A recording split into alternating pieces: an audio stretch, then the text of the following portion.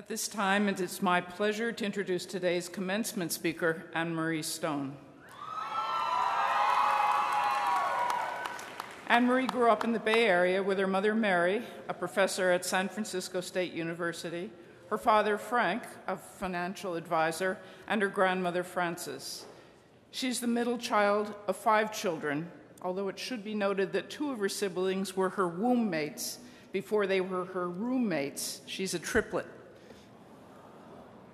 She attended St. Francis High School in Mountain View, California, and while her 2 triplet siblings opted to leave the state upon their high school graduation, she set her eyes on UC Davis per the recommendation of her high school English teacher.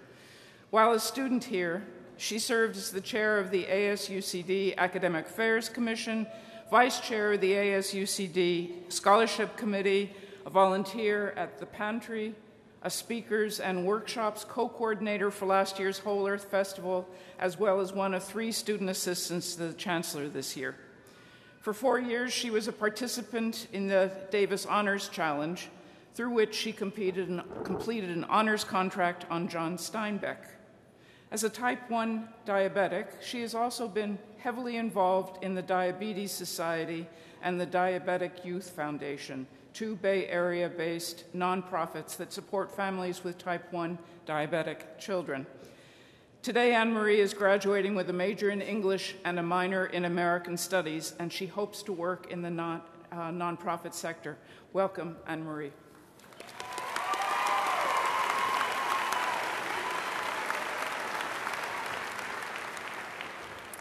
Thank you, Dean Owens. Good afternoon. Welcome, Provost, Deans and Administration, faculty and staff, parents and family members, friends and loved ones, and last but certainly not least, my fellow graduates. Like a portion of you right now, 4 years ago, I sat limply among my classmates as I waited for the speakers to finally finish so that my principal could hand me my diploma, the physical proof that I was done with that chapter of my life. I was ready to move on. I felt like I had paid my dues. I had learned. I had been accepted to college. Essentially, I got what I came for. When I look back on the ceremony now, I cannot help but remember myself as totally pompous. As a student who felt like she knew exactly what the past 4 years had been and what the next 4 would look like. But luckily, perhaps because the entire auditorium was filled with overly assured 18-year-olds like me, the teacher orator delivered a speech on behalf of the faculty and sent us off with an important message. Near the end of this speech, the teacher charged my peers and me with a task. He told us to think about 2 words: criticism and skepticism. The task was simply to recognize the difference between approaching the everyday with skepticism or with criticism. I remember his words as being so profound. As a student who had been teasingly nicknamed Albert Camus, I had always rejected the label of a critic. But a skeptic, that was something I felt more comfortable with. You see, the words critic and skeptic are often used synonymously, but from my point of view, which is one that occasionally relies on Oxford English Dictionary definitions, the difference between these 2 labels, critic and skeptic, is vast. According to the OED, the critic is, quote, a person who pronounces judgment on anything or person, especially one who passes severe or unfavorable judgment, a fault finder. The skeptic, on the other hand, is, quote, a person who doubts the validity of what is claimed to be a person who doubts the validity of what claims to be knowledge in some particular department of inquiry, or one who is habitually inclined rather to doubt than to believe any assertion or apparent fact that comes before him or her. So the difference between these 2 people is that the critic is saying no, but the skeptic is asking why. Each of us has been on a quest to answer the why during our 4 years here, correct? First, why did I come to this school? Second, why study within this field? Third, why take these courses? And then the floodgates open. Why does this assignment matter? Why did I think it was a wise idea to challenge myself?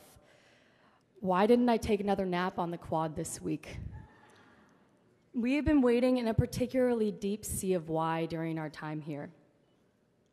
My most recent why did I start distinguishing between criticism and skepticism? The answer seems obvious. I already told you. The teacher demanded that of us at my high school graduation. But here's the zinger. When I was preparing this speech, I contacted the teacher who gave that commencement address. I told him I hoped to say a few remarks to my classmates and asked if he'd send me what he'd written. So he sends me the speech. And even after reading the speech over and over and over again, I still cannot find the line that I quoted earlier in this speech. I can find the portion in his speech where it would be placed most logically. However, it just isn't there. The line does not exist. My college career has largely been an exercise in trying to answer that question that I remember my teacher posing, but I think have actually just created in my own mind. So it seems that there's something about this place that actually teaches skepticism in practice, that teaches us about dislodging what we know and replacing it with a new, oftentimes better idea of what the world could look like. I'm not suggesting that everyone should start making up memories or misquoting speeches and then claim sage status. That's not what I'm suggesting at all. But we've gone to class, and we've written papers, and we've taken exams. We've slept and we've not slept. We've felt success and we've felt failure. We've felt overwhelmed, and then we felt resilient. Notice that I say we. Like me, I think many of us started our college careers thinking about ourselves. We were embarking on a journey that demands a great deal of introspection, but it's also a journey that required us to look outside of ourselves, to call our loved ones, to express our gratitude for their much-needed support, to study with a friend when one or both of you were struggling in a class, to make a joke to our TA when they were warily but proudly passing back 100 graded papers, to thank our teacher after a particularly complicated but invigorating lecture, to sign up for that unpaid internship so that we could better understand how our collective work on campus impacts our region and our state. I think most importantly, we've had to consider when graduation came today, how our experiences here will one day impact one another, how we'll eventually make a difference in our world. Surely we're leaving this campus more knowledgeable as a result of our coursework. There's no doubt about that. However, I think we're also leaving with an understanding of what it means to be connected in such a way that we never entirely close a chapter in our lives. I mean, I thought I was done with high school, but here I am misquoting the speech that should have finalized that part of my life. So while we're departing Campus Sharper, we're also leaving more aware and empathetic, which I think are two qualities of intelligence that are harder earned, but essential as we set off into the world. It seems to me that it's only with these three components, intellect, awareness, and empathy, can we recognize the slight but significant differences between, say, the words skepticism and criticism.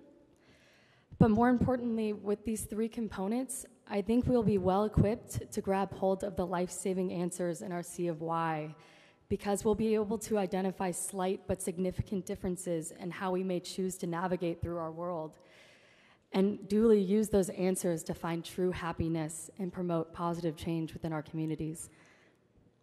Once again, congratulations, graduates. I swear this wasn't a PSA for LinkedIn, but feel free to add me. Thank you.